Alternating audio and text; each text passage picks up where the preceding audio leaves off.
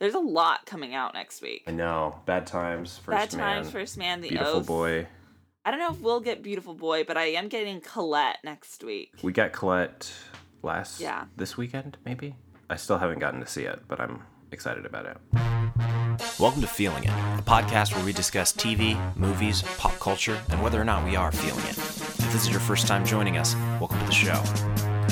And here we go. Come on, walk and talk. All right, here we go. You guys want to hear something neat? It's showtime! Hold your ears, folks. Here we go. See what you can do now. Take your position. All right, ladies, buckle up. Let's do this. Hold on to your butts. Seriously? Listen to me very, very carefully. Hey, it's me again. Eat 'em up. Enjoy. Hello, everyone. Welcome to Feeling It. Each week on this show, we like to share what pieces of pop culture we're really feeling. Whatever show, movie, song, or tech we just can't get out of our heads. In addition to those picks, this week we'll be talking about the film that is dominating my Twitter timeline, A Star is Born. But before we get started with all of that, let's introduce ourselves. And when we do, let's answer the question, what pop star do you want to see have a lead role in a major musical movie? I'm Lucas Wright, a designer from Chicago, and I want Justin Timberlake to be in a remake for The Music Man. I think that would be so much fun. Huh. Okay. Sorry, I'm a little salty about Justin Timberlake these days. Really? Yeah.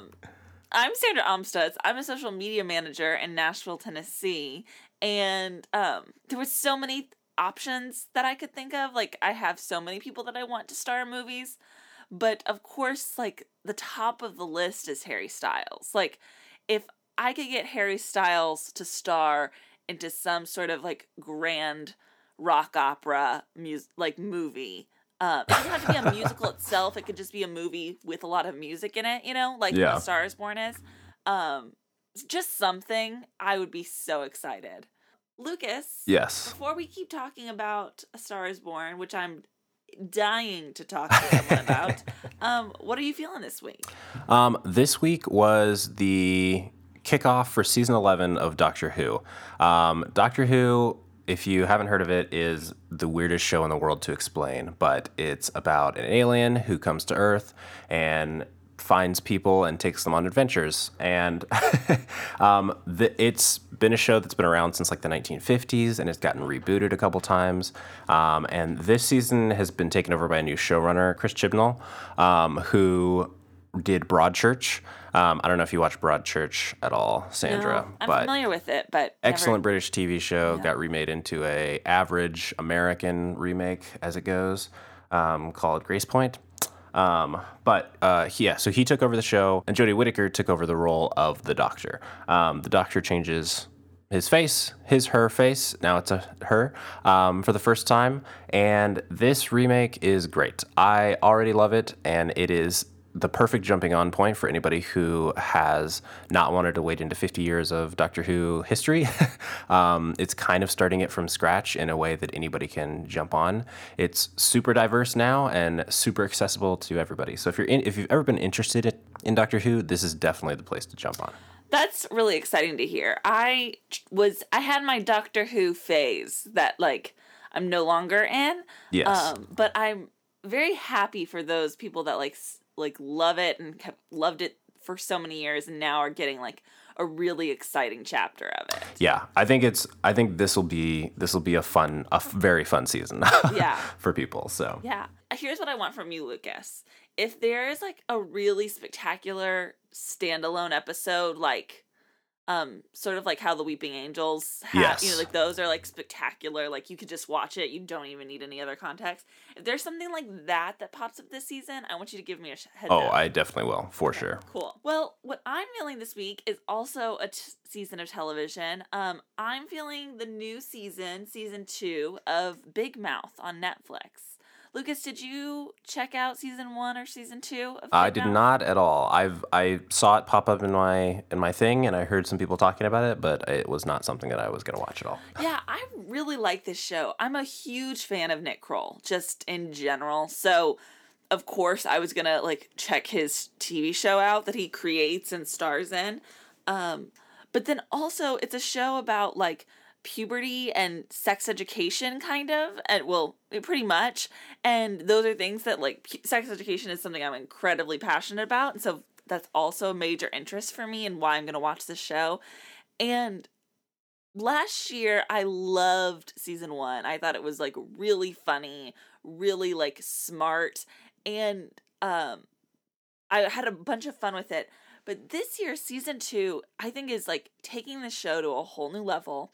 Season 1 was very much about just, like, what we think of when you think of puberty and sex ed. It's like, our bodies are changing. Oh my God. We all have crazy hormones running through our veins. Like, oh my God. And it was mostly addressing those, like, very basic initial first thoughts when you think about puberty. And this season has really upped the ante by introducing this brilliant character called the Shame Wizard. So for those of you who aren't familiar with Big Mouth, I guess I should explain that it's an animated show that has, like, fantastical elements to illustrate how, like, kids deal with puberty. So different characters have their own hormone monsters, which is like a literal monster that, like, hangs out with them all the time and tells them to do things make decisions based on their hormones. And so there's all these sort of fantastical elements. And this season, one of those fantastical elements is the Shame Wizard. And he's this creepy old British man who visits every child and, you know, kind of influences them to be ashamed of, like, themselves and their instincts and their actions. And it's created for some really great storytelling. There's a particular episode this season, I think it's episode 8, where all the students in the school go to a sleepover. And typically you just get to see, like, our main characters and their storylines. But in this episode, you get to see the Shame Wizard and how he works and all different types of children's, from, like, queer kids to, like, girls who feel like they're too sexual to boys who feel like they're too perverted to girls who feel like they're, you know, not feminist enough, and all these different really, like, interesting ways to see how shame, like, affects everyone. I thought it was a really amazing episode of television, and I'm having a lot of fun with this season as well. So if you haven't checked it out, Big Mouth, it's a really easy thing to watch. It's half-hour episodes, 10 episodes a season on Netflix, so an easy thing to get through in a week or two. Yeah, I've heard it's really good. I can't stand Nick Kroll for some reason. I don't know why. Whoa, I know. Lucas. I love lots of people that really love him, but for some reason he just really gets on my nerves. Wow. You know, he's, like, top of my list of, like, celebrity crushes. So this is, like, Wow. a real blow to hear. Yeah. For anyone who hasn't seen the show, John Mulaney is also involved, who's really fantastic. I love him. Jenny Slate is heavily involved. Jesse Klein, Jason Mantzoukas. Maya Rudolph, like, does a ton of really great voice acting. Fred Armisen. It's a really great cast of people. But yeah, Nick Kroll is a big part of it. So I don't know what to tell you, Lucas. We'll see. We'll Yeah. see. I might check it out eventually. Yeah. Okay. Let's go in or out on just a few little topics. I just want to hear Yes. how you're feeling about a few things, Lucas. What is it? You're either in or you're out. Right now.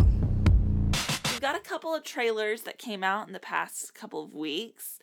Let's start with the trailer for Vice, Adam McKay's new movie starring Christian Bale, Sam Rockwell, Steve Carell, Amy Adams, a film about Dick Cheney and the Bush administration. In or out, Lucas? I don't know. I feel at this moment in time, I feel very out on this movie, but I feel like by the time it comes out, I'll probably be in on it. I kind of felt this way about The Big Short also. It was a movie just about a period of time that I didn't really want to think about and was very depressing.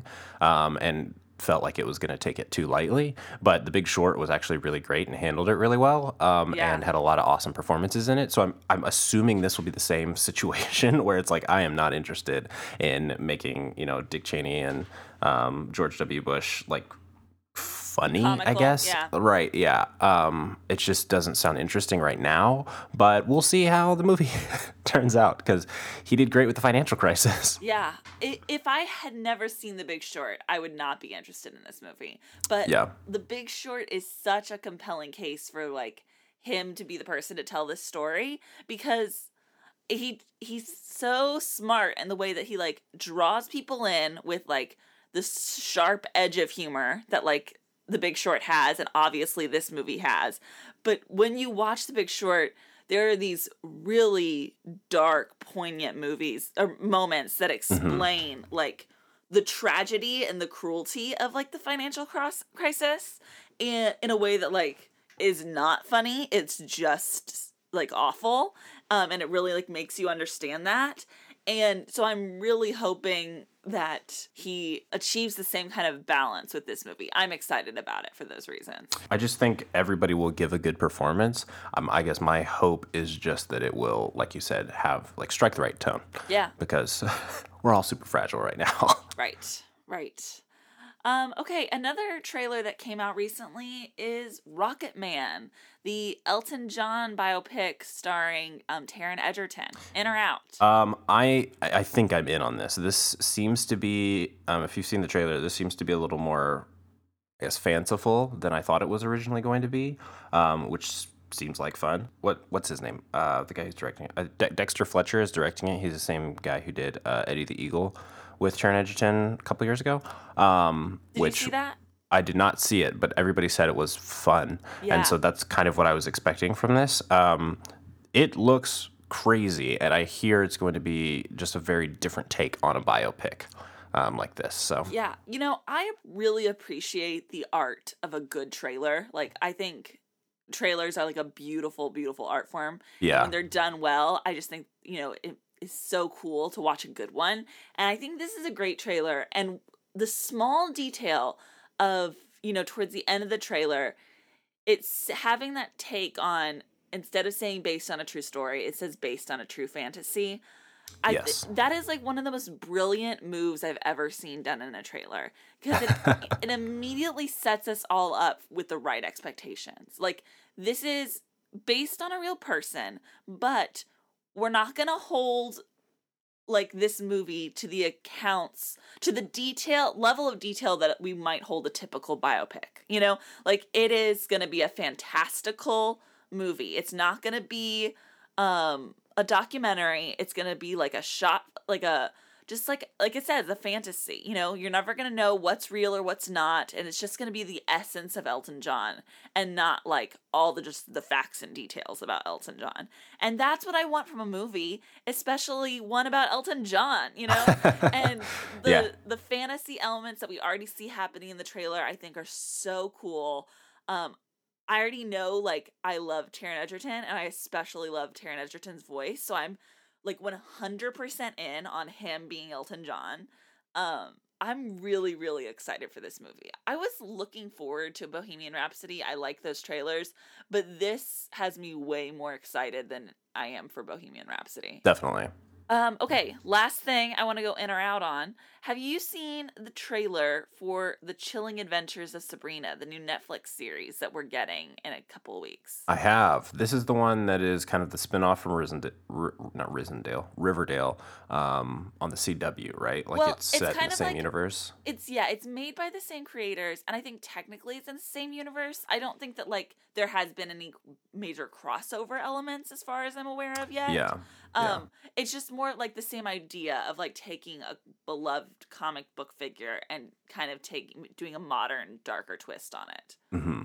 Yeah. I'm hard out on this. Wow. This is not my jam at all. I hated Riverdale. I will hate this. It's not my thing. The only thing drawing me to this is Michelle Gomez is in this, who is a fantastic British actress. She was on a lot of Doctor Who for a long time, and she is amazing, and I am excited to see what she does in this. There's a lot of actually great actors involved in this, but Sabrina the Teenage Witch is not going to be something I'm interested in the slightest. Okay, I'm very in on this. Now, I did not watch Riverdale. I like watched the pilot episode, but like I never got into the show.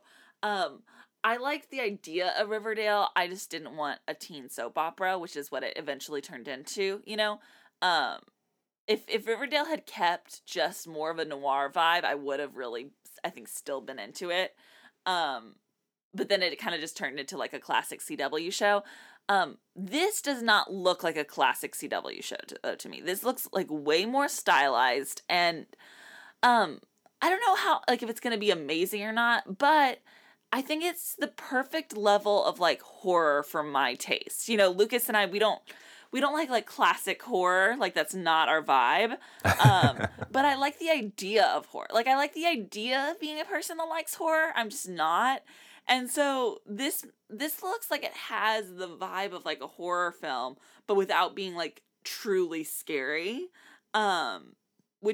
That's exactly what I need. And especially in this spooky month, like, it gives me something that's, like, slightly spooky and witchy for me to, like, indulge in without having to, like, actually watch scary movies. So I appreciate it filling that void, and I'm excited to see, like, what the show turns out to be. Well, you'll definitely have to let me know. Yeah, I will. Okay, now for the main event. A Star is Born.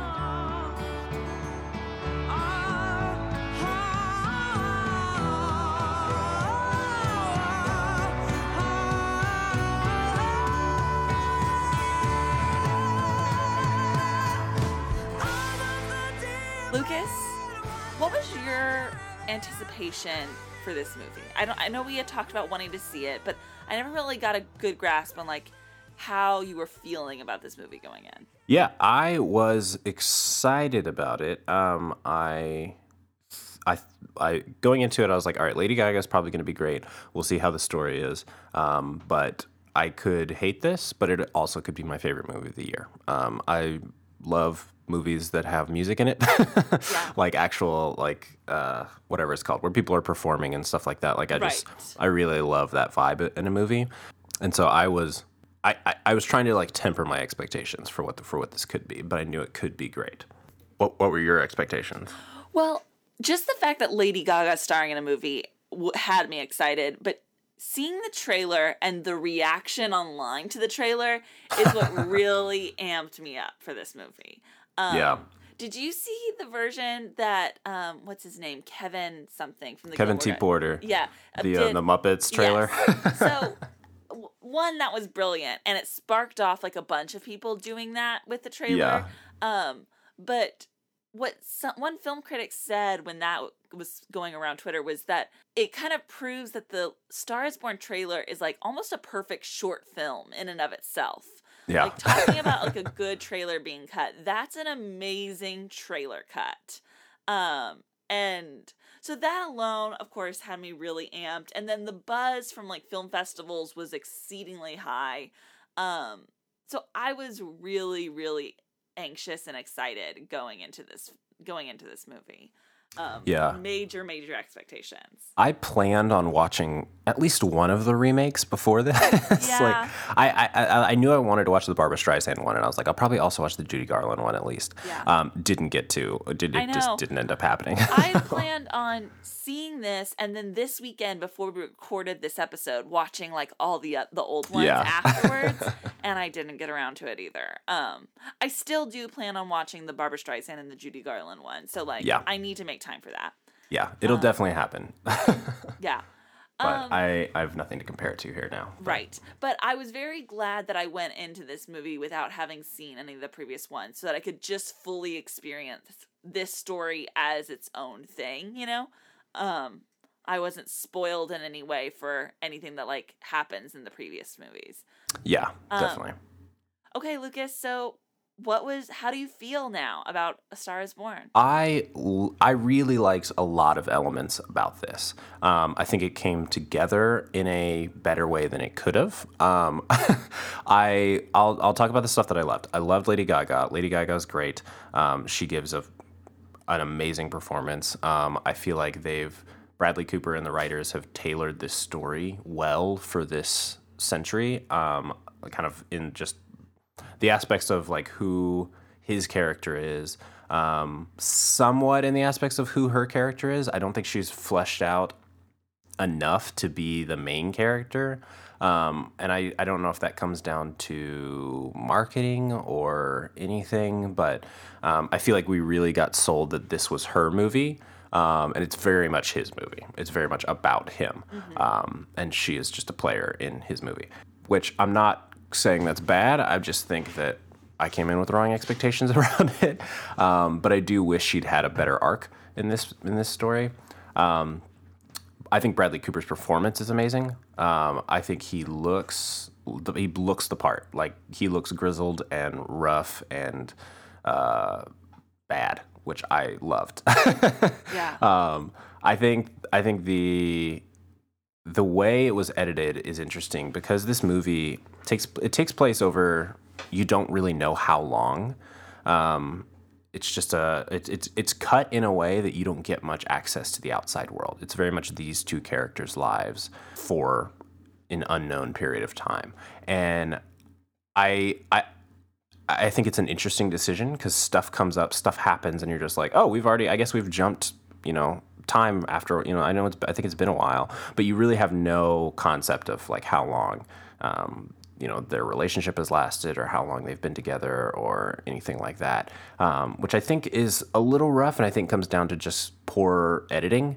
But I think it also makes the story a little interesting if that's done on purpose, just because they, I don't want to spoil stuff, but just the way their relationship works, it kind of makes sense to just kind of have these cuts and have it flow in kind of an awkward way. Sam Elliott's fantastic. He's an amazing actor, and I think this could actually be his year to do an Oscar run. Dave Chappelle is in this a weird amount. There's just there's some storytelling beats that you're just like, I don't know why you're doing this. I don't know why you're choosing to do this.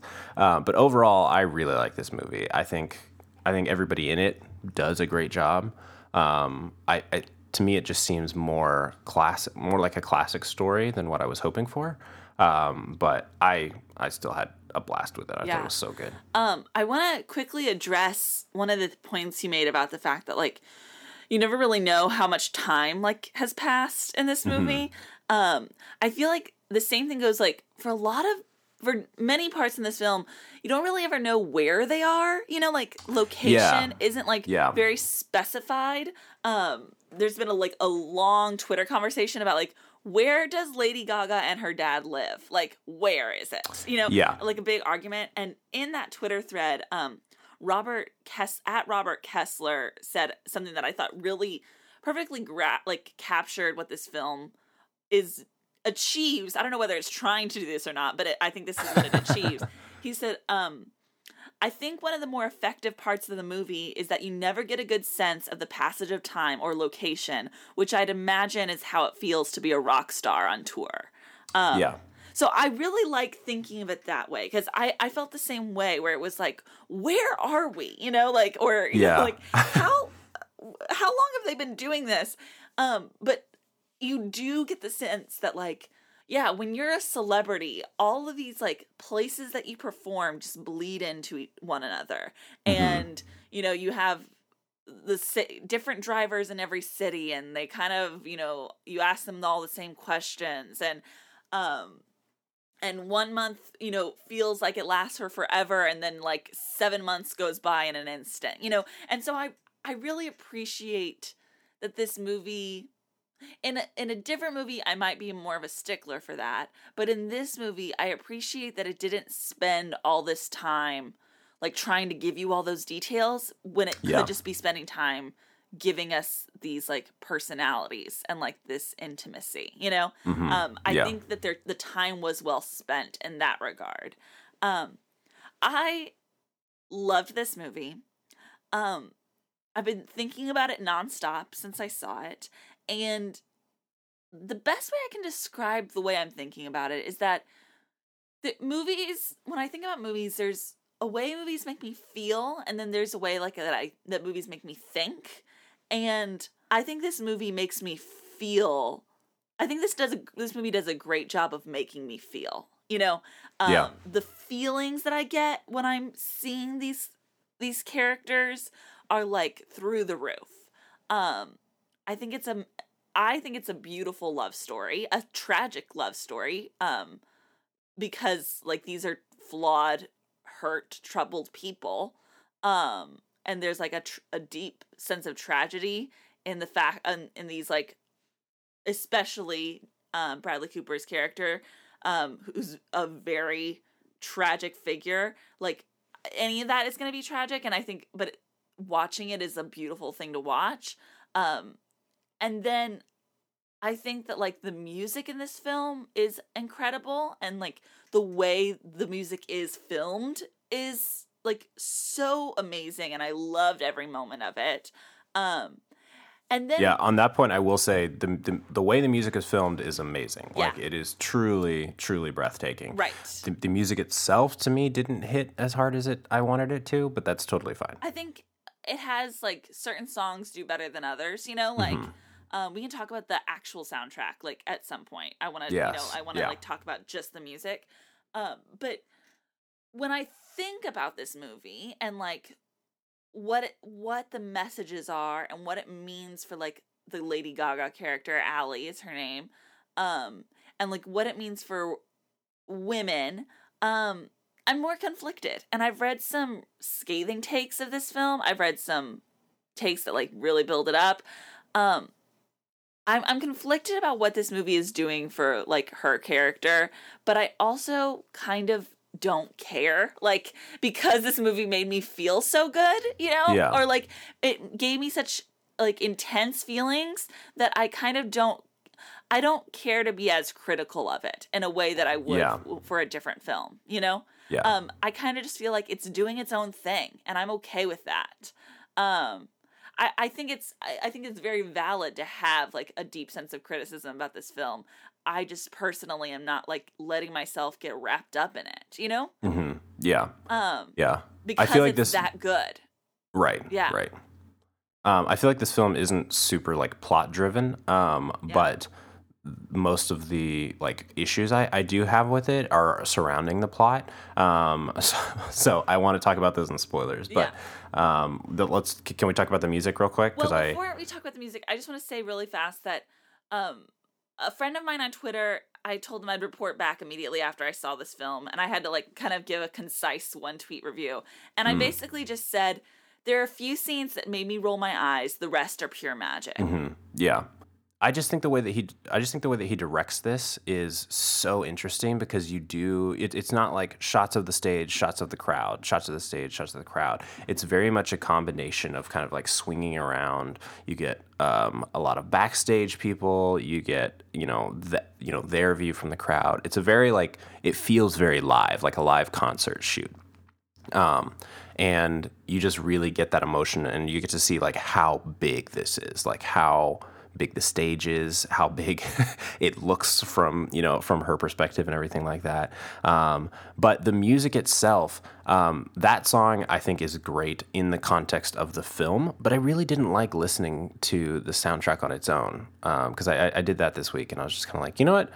This reminds me of good things from the movie, but on its own, the soundtrack is just fine. I think the soundtrack is pretty great. I think as a movie soundtrack, it's great. I love the way it's arranged with, the dialogue in between the songs. I do like that, yeah. The little, like, audio clips. I think that is, like, a really brilliant thing to include, because listening to the soundtrack to this movie by itself is like listening to the soundtrack of a musical where you can follow a story, you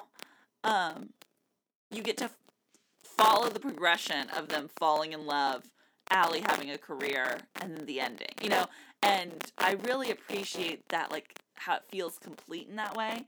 I think Shallow is just, like, it's just so memorable, Yeah. Whether it's, like, by itself a good song or not, it's, like, it's the one that I find myself singing constantly, and part of that is due to the fact that, like, we've been hearing it on the trailer for so long. But, like, I just think it's really catchy and, like, it's going to stick around, I don't know if this is a spoiler or not, but, like, there is a song in this movie called Is That All Right? That I don't think is getting enough attention. It's, I think, the best song on the soundtrack. I've listened to it over and over and over again. And what's surprising is it's my favorite song in the soundtrack, and yet I don't remember it in the movie at all. Yeah, I'm not listen remembering to it on the soundtrack. It's really good as its own, just as a song by itself. I literally don't remember it in the movie whatsoever. But it's a great song, and I'm glad that it's there, and I'm glad that, like, I have the soundtrack to relive this movie, you know? And discover little... Because so much is happening in the movie that, like, you can't fully grasp every lyric and every, like, little detail. And there's so many original songs being thrown at you that, like, there's too much information to take in. So now getting to, like, visit the soundtrack and, like, hear all those little details that I might have missed, or complete songs that I guess I might have missed in the movie, has been a real joy. Yeah. I will say I was hoping that Anthony Ramos would sing something in this movie. I feel like it's weird for him to be in this and not have a singing part. When he first showed up, I was like, all right, he's going to get to sing at some point. And no, he just hangs out for a little bit. It's very weird to put someone from Hamilton in a musical and then not have them sing. Yeah, right. While we're talking about minor characters, can we just talk about how great the drag queens were in this movie? I love the inclusion of that drag bar and those queens. I think they were, like, so talented, and one interviewer asked Bradley Cooper, like, how did you find those performers? And he just kind of shrugged and he was like, they're famous. Because they are. They're like incredibly, incredibly famous drag queens. And I loved him just, like, being so upfront about that. And I love having, like, I just got into RuPaul's Drag Race. I am not an expert by any means. I don't want to come across as one, or, like, present myself as one. But from what I know, like, on the sidelines of drag, it's like, these performers are so multi-talented and, like, charismatic, and I need way more of them to, like, have film careers. Yeah. And this is, I think, a great introduction for, like, some of these, performers to have amazing, amazing film careers. Because this is a really great film to get started in. It is. It added just the right amounts of, like, levity that this film needed in certain moments, and really set this, like, stage for, like, what kind of culture, like, Allie is from. I loved that, plot point. Yeah. I think they bring a good amount of humor also just to the beginning of this movie. Totally. And it's not that I want them in, like, every part of this movie, but the movie does lose its humor after they're not in the movie anymore. Yeah. And so I don't see, like, I wish there had been a way to, like, make that tone kind of go throughout the movie. Because at the beginning, like, my theater was, like, laughing a lot, really during the first half of this movie. Yeah. Well, also, the first, like, hour of this movie, everyone's talking about how amazing, like, the first hour is. The first hour of this movie is, like, this... It's almost a fantasy. It's so magical and beautiful. It's basically a dream. And the drag bar is part of that. It's part of what makes that first hour so, like, feel like you're in this amazing other world, and what is so great about that is, like, that's true to life, like, that's, like, spaces like that exist in all of our cities do feel magical and special, and, like, you feel like you get to be a different person when you're there, and you just feel at home in a way. And it was really cool that this movie, like, captured that essence for a short amount of time, I really appreciated that. So I loved that. I loved that beginning. I loved everything that was happening between Lady Gaga and Bradley Cooper in that first hour. I think that they had chemistry that, like, I can't even like begin to think about, like, how they had such natural chemistry. And spoilers, I'll talk about certain things that happened in that first hour that, like, truly blew my mind open. But yeah, I just want to say, like, if you love stories, like, that first hour is, like, an amazing one. Yeah. Can we talk spoilers? I just have so much to say. I think before we talk spoilers, I should just say that, like, I don't have a lot of close relationships with people that suffer through, like, alcoholism or, like, addiction. So I can't speak from experience in this.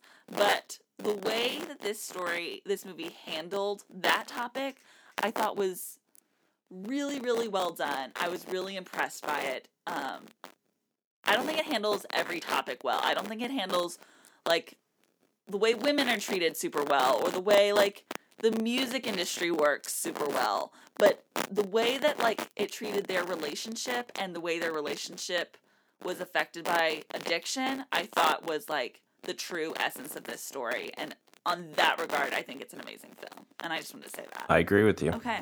Now I'm okay to talk spoilers. All right. Spoilers it is. Before we get started, does anyone want to get out? Are you paying attention? It's your last chance to walk away. Let me tell you what's gonna happen. No. But I can guess. Spoilers! Remember, you wanted this. Okay. My biggest beef with this movie is at the beginning of the movie, when she first meets him, she calls him out immediately on being an alcoholic. And she's very, like, wary of him at the beginning. And then that never gets followed through on at all. Like, the rest of the movie, she's just very much 100% in. And I don't know, like, there's no like actual conflict. I mean, there's conflict with her, but there's not, like, she stops being as wary, I guess, as this, which I mean, it makes sense. They fall in love, blah, blah, blah. But I don't know. It doesn't let her, at the beginning, I was like, okay, she's aware of this. She understands where he's at, and she's going to, I don't know, build her life with that in mind. And that just doesn't happen. Yeah, I mean, I think you see her do it a little bit. Not in, like, major dramatic ways. Like, when she meets him, she tells him, I'm never getting on that bike when you've been drinking. You know, like, she sets that firm standard, you know. And when she goes to Memphis, she kind of just says, like, this is the only time I'm ever doing this. You know, like, I'm not going to be, like, flying across the country, picking you up drunk. Like, you know, and so, like, we get glimpses of her being not so resigned to his addiction. Yeah, I don't know what I wanted from that, though. Like, to me, it just read as, like, yeah, when you're in love, you just deal with the shit, you know? Yeah. I want to talk about her music career, because that was the thing that was that was the thing that had me the most eye-rolly throughout the film. I think we should maybe start with the manager character. Because I think the film's greatest flaw is how cartoonishly evil that character is. Yeah, he's very much just there to really just push Bradley Cooper over the edge. That's his only goal. Yeah. Or, like, to do, like, again, the very cliche things, like, okay, I want you to dye your hair blonde. You know, like, the scene where he's like, I think you should dye your hair, was like, oh, God. Like, that really was like, this is so lame. You know, like... Yeah, change everything about yourself, because the world... her, like, pop songs is, I think, so interesting to me, because... It's very clearly, like, they're trying to make it so that the pop songs are, like, quote-unquote bad, you know, compared to the music that they make together. And I think that's annoying. And yet, when I listen to the soundtrack, guess what is ringing through my head all the time? It's the, why did you do that, do that, do that, do that? Like, I'm all day singing that to myself. And so it's like... Oh, my gosh. I just don't appreciate the idea that, like, the pop songs are lame and meaningless, and the rocky country songs are, like, full of meaning. Right. I wish they'd had one scene where she's actually writing one of the pop songs, because the pop songs just kind of show up, and it's not like it's commented on as almost as like, ugh, look at this.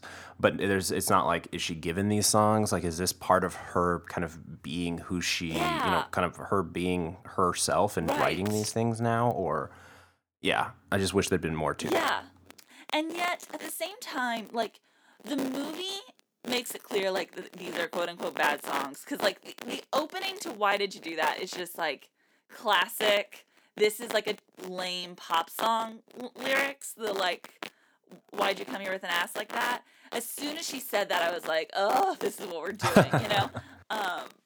But what I appreciate is with the exception of the moment where they have that fight in the bathtub, Bradley Cooper's character seems very supportive throughout this movie. And I think what makes this movie so good and so, like, emotional is that he seems to be a good person with demons. You know what I mean? He doesn't seem to be, like, this asshole figure that, like, she just happens to love this asshole. Like, he seems to, like, really be in love with her. He seems to, like, be a decent person. And he seems to, like, truly want success for her. Now, he might have moments of jealousy or frustration or depression, like, regarding her success. Right. But, like, I do think he wants her to be successful. Like, he doesn't, want her to be just, like, a trophy wife for him, And so, the fact that, like, there's so many positive things about him makes me, like, not be as mad about the pop music stuff. Like, it doesn't feel like he's constantly mocking her for that. You know what I mean? And he's got, like, I guess it's not like he doesn't have anybody else because he has his brother, but, like, that's, I think, where you feel like he's missing her is just that, like, she was the person who was, with him and helped him, and now she's got her own life, and that's just hard on him. Right. Yeah, it feels more like this is hard on me and not like I'm mad at you because of this. Yeah. I really, really want to talk about the beginning and, like, all the amazing moments that happen in the beginning. Yes. First of all, I need to say, okay, after I saw this movie, I posted on Instagram that the sexiest thing I'd ever seen in a movie happened in this film, to the point that myself and several other women, like, choked on the air. Like, I can't believe what I just saw. And I'm rolling my eyes so hard right now. Really? Okay. Well, I have to, like, let people know what this actual moment was. It was the moment when they were in the parking lot of the grocery store, and he's, like, tending to her hand, and he holds her hand. She goes, "May I?" And she kind of like says yes, and he puts her entire finger in his mouth to take one of her rings off. One of the most amazing things I've ever seen. Like, it's details like that and so many other small little moments throughout the beginning of this film that, like, Bradley Cooper gets it. Bradley Cooper knows, like, the way he appeals to women, and that is definitely one of them. And there's just so, like, the voice, the way, like, he's protective of her and, like suggestive, but never creepy, like, truly never creepy. The whole, like, obsession with the nose, I was very into. This is, like, an incredibly sexy film that doesn't actually have a lot of sex in it. Yeah, I think it's very difficult to pull this off and not be creepy. And he does, yeah, you're right. He does an excellent job of, like, it never comes across. It comes across as, like, weird and crazy and out there for him to, like, fly her out and stuff like that. But at no point in time are you like, this is crossing a line. So, which is really good. I think that all comes down to Bradley Cooper. I think if you put someone else in this role, like, that could really fall apart. Yeah, no, 100%. And I also really loved the scene where he kind of comes to her bedroom. Again, there's so many things that, like, probably should be creepy, but did not come across as creepy to me. Like the fact that, like, she wakes up in her bedroom and, like, he's right there, Like, I don't know, just, that's not creepy to me because of, like, the context. But in that scene where she kind of said, she's like, I've never felt like this about anyone before. And he's like, good, we're on the same page. Like, that, I think, was such a perfect line of dialogue because it really encapsulates the whole story. Like, neither of them have ever had a love like this before. And they both feel this way in equal amounts. And it just sets up the story for, like, what everyone's intentions are. You know what I mean? Like, it really just makes it clear to the audience, like, this is a love story between these two people. One that they have never felt before, one that you've probably never felt before. It's, like, extraordinary. And it sets it up for, like, in a lot of ways, this movie is very much like a fairy tale. It's very much like a Cinderella story. Like, she has this sad life, and then he plucks her out of it, you know, and Yeah. there's a lot of like out of this world storytelling. Things like things don't just happen to regular people, and like love like this doesn't happen to regular people. And I like that this movie like keeps a great balance of being grounded in harsh realities and then also like amazing fairy tale elements. I 100% agree. I feel like we can't end this without talking about the ending. Yes, that I was about to talk about that. There are two sequences in this movie that blew me away and that I just want to watch on repeat. And one of them is at the beginning when he gets off stage and gets in his car. It does this tracking shot following him with just crowds of people around him. He gets in the car and shuts the door, and just the noise just dims. And you can just hear the crowd outside, and yet he is now alone in this car, and it drives off, and it's silent, and he's by himself, and he opens up a bottle and takes a drink. That sequence, I think, is incredible, and just like the way it's done, the audio is perfect for that isolation that he's feeling. And then the second sequence is the ending when he kills himself. When he gets out of the car and goes into the garage, it's all shot from the, like, basically just hit the waist down as he's walking, as he takes his hat off. Like, that is a sequence that I feel like most of the time, most directors, especially actor directors, would be like, all right, this is when you need to be on my face. This is when you need to see me do this. And the anguish. Yeah. And it's all shot without, you do not see his face as he stumbles into the garage, takes his hat off, you know, and then you get one shot of his face as he closes the garage door. But like, I just think that sequence is incredible, and everybody in the audience was just in pain because it's so long too. Everyone's just in pain the entire time because you know what's coming. Yeah. At what point did you know he was gonna die? So when she left, or no, when she left and the manager has that conversation with him at the end. At that point, I was like, oh no, that's pushing him over the edge. He's going to kill himself for sure. Yeah. How about you? When he said, "Can I get another look at you? I just want to get another look at you in the bedroom." Then of course, and then when he makes the steak for the dog, it's like, oh, this is really happening, you know? Well, and Yep. You know, there's a part of me in the theater. The one spoiler I had for this movie is that I knew in the previous A Star Is Born that the guy dies. Like, I knew that was like a plot point, you know? So you can assume that that's going to happen in this one, but like, you never know for sure, like, if they're going to adhere to that. Yeah. So when I was watching it, when he says, "I just want to get another look at you," when he makes the steak for the dog, you know he's going to kill himself, or he's going to attempt to kill himself. But what you don't know is, like, is it going to happen? You know what I mean? Like, is there going to be something that saves him, or is he going to, you know, change his mind? Or, and then when you find out, like, no, there's no saving, like, this is happening. That was, like, the real gut punch, you know? Like, they're really going to go through with this. And then the dog sitting outside the garage. That was, Yeah. Oh, that was man. really hard. You know, this movie, it really made me think about, like, I appreciate not being spoiled for movies, and I think movies work best when you're not spoiled for them. But I also, like, have this really deep sense of sympathy for people who probably should have had some sort of warning before going into this movie, you know? Yes. Like, yeah. I think we as a culture are still trying to navigate the best ways to do that, to, like, give trigger warnings without ruining experiences for other people. And, like, yeah, I just imagine people whose families have dealt with suicide and, like, or close, you know, have people close to them that have dealt with suicide, and what that must have felt like to be in the theater when that happened, you know? Yeah. I don't have an answer to that. It's just something that, like, has been on my heart when I think about this movie.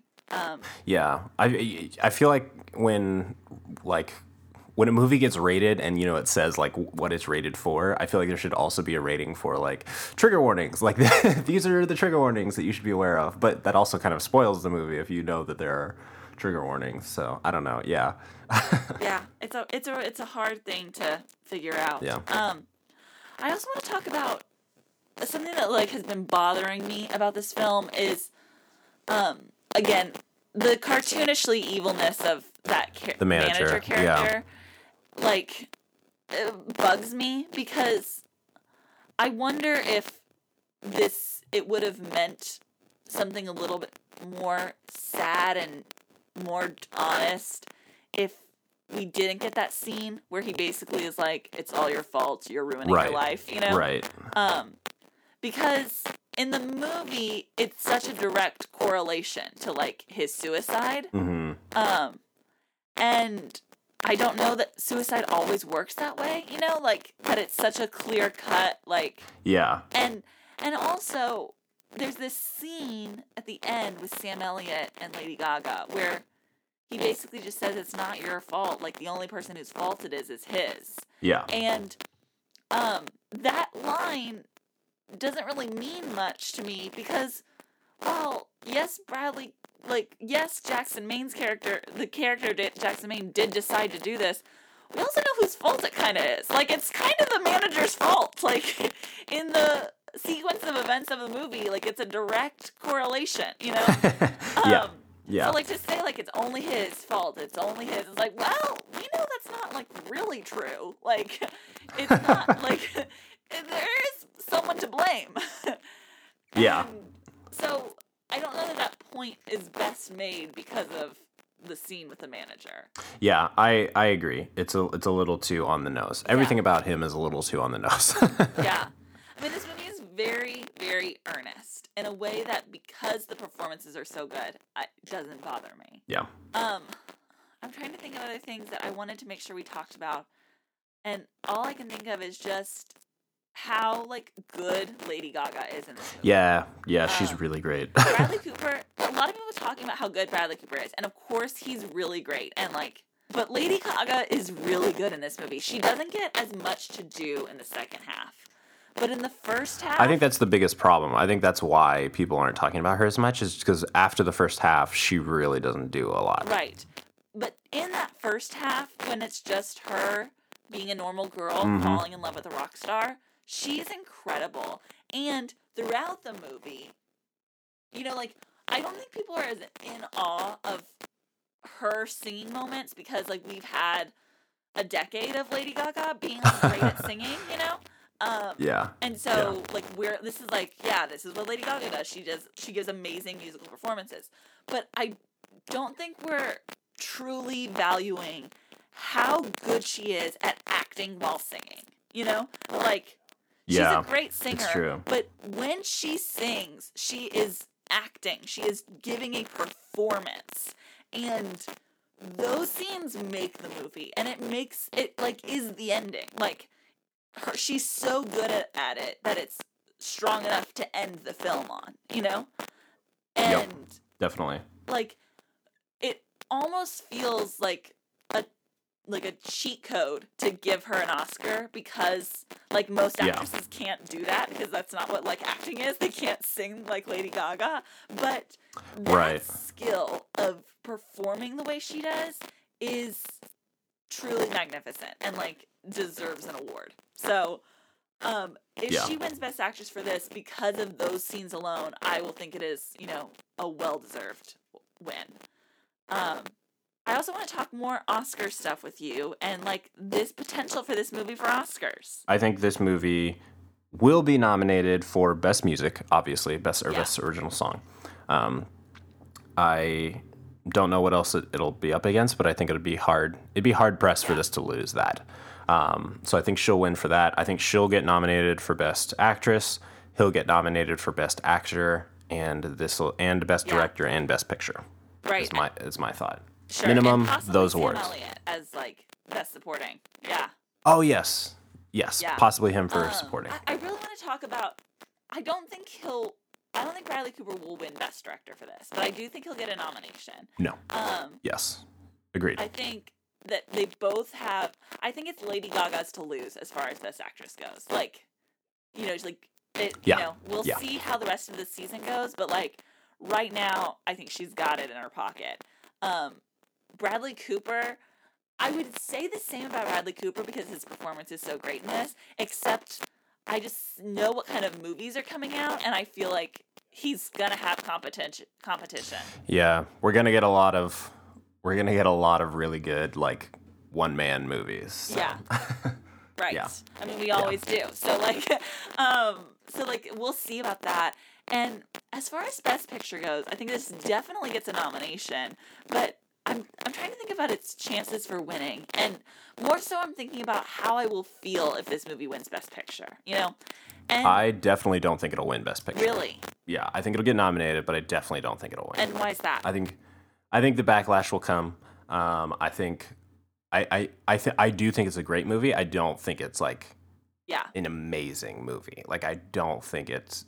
There's so many other people I think that will come into this race and be more deserving. That I think it'll get the nom, but won't get the win.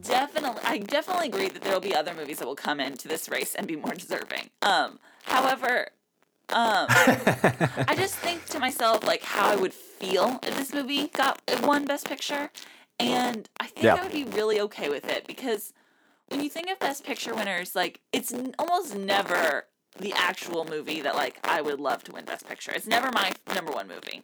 The only times I can think of that happening were like Spotlight and Moonlight was like my number 2 that year. You know, so like those are like the few times where it's like, oh yeah, this lines up. So for me, the best I can ask out of a Best Picture movie is a movie that like I think is truly great and unique and like that has a consensus about it. And this is a movie that I do feel fits those qualifications. So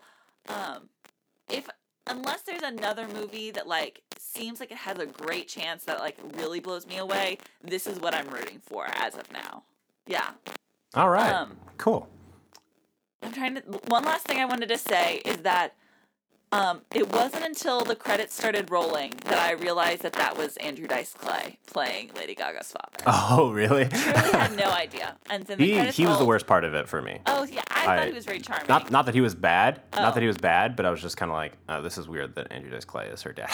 Yeah, I truly had no idea. And the credits rolled, and I said Andrew Dice Clay. I was like, Andrew Dice Clay was in this movie, and I was like, oh, I guess he was her dad. I also like.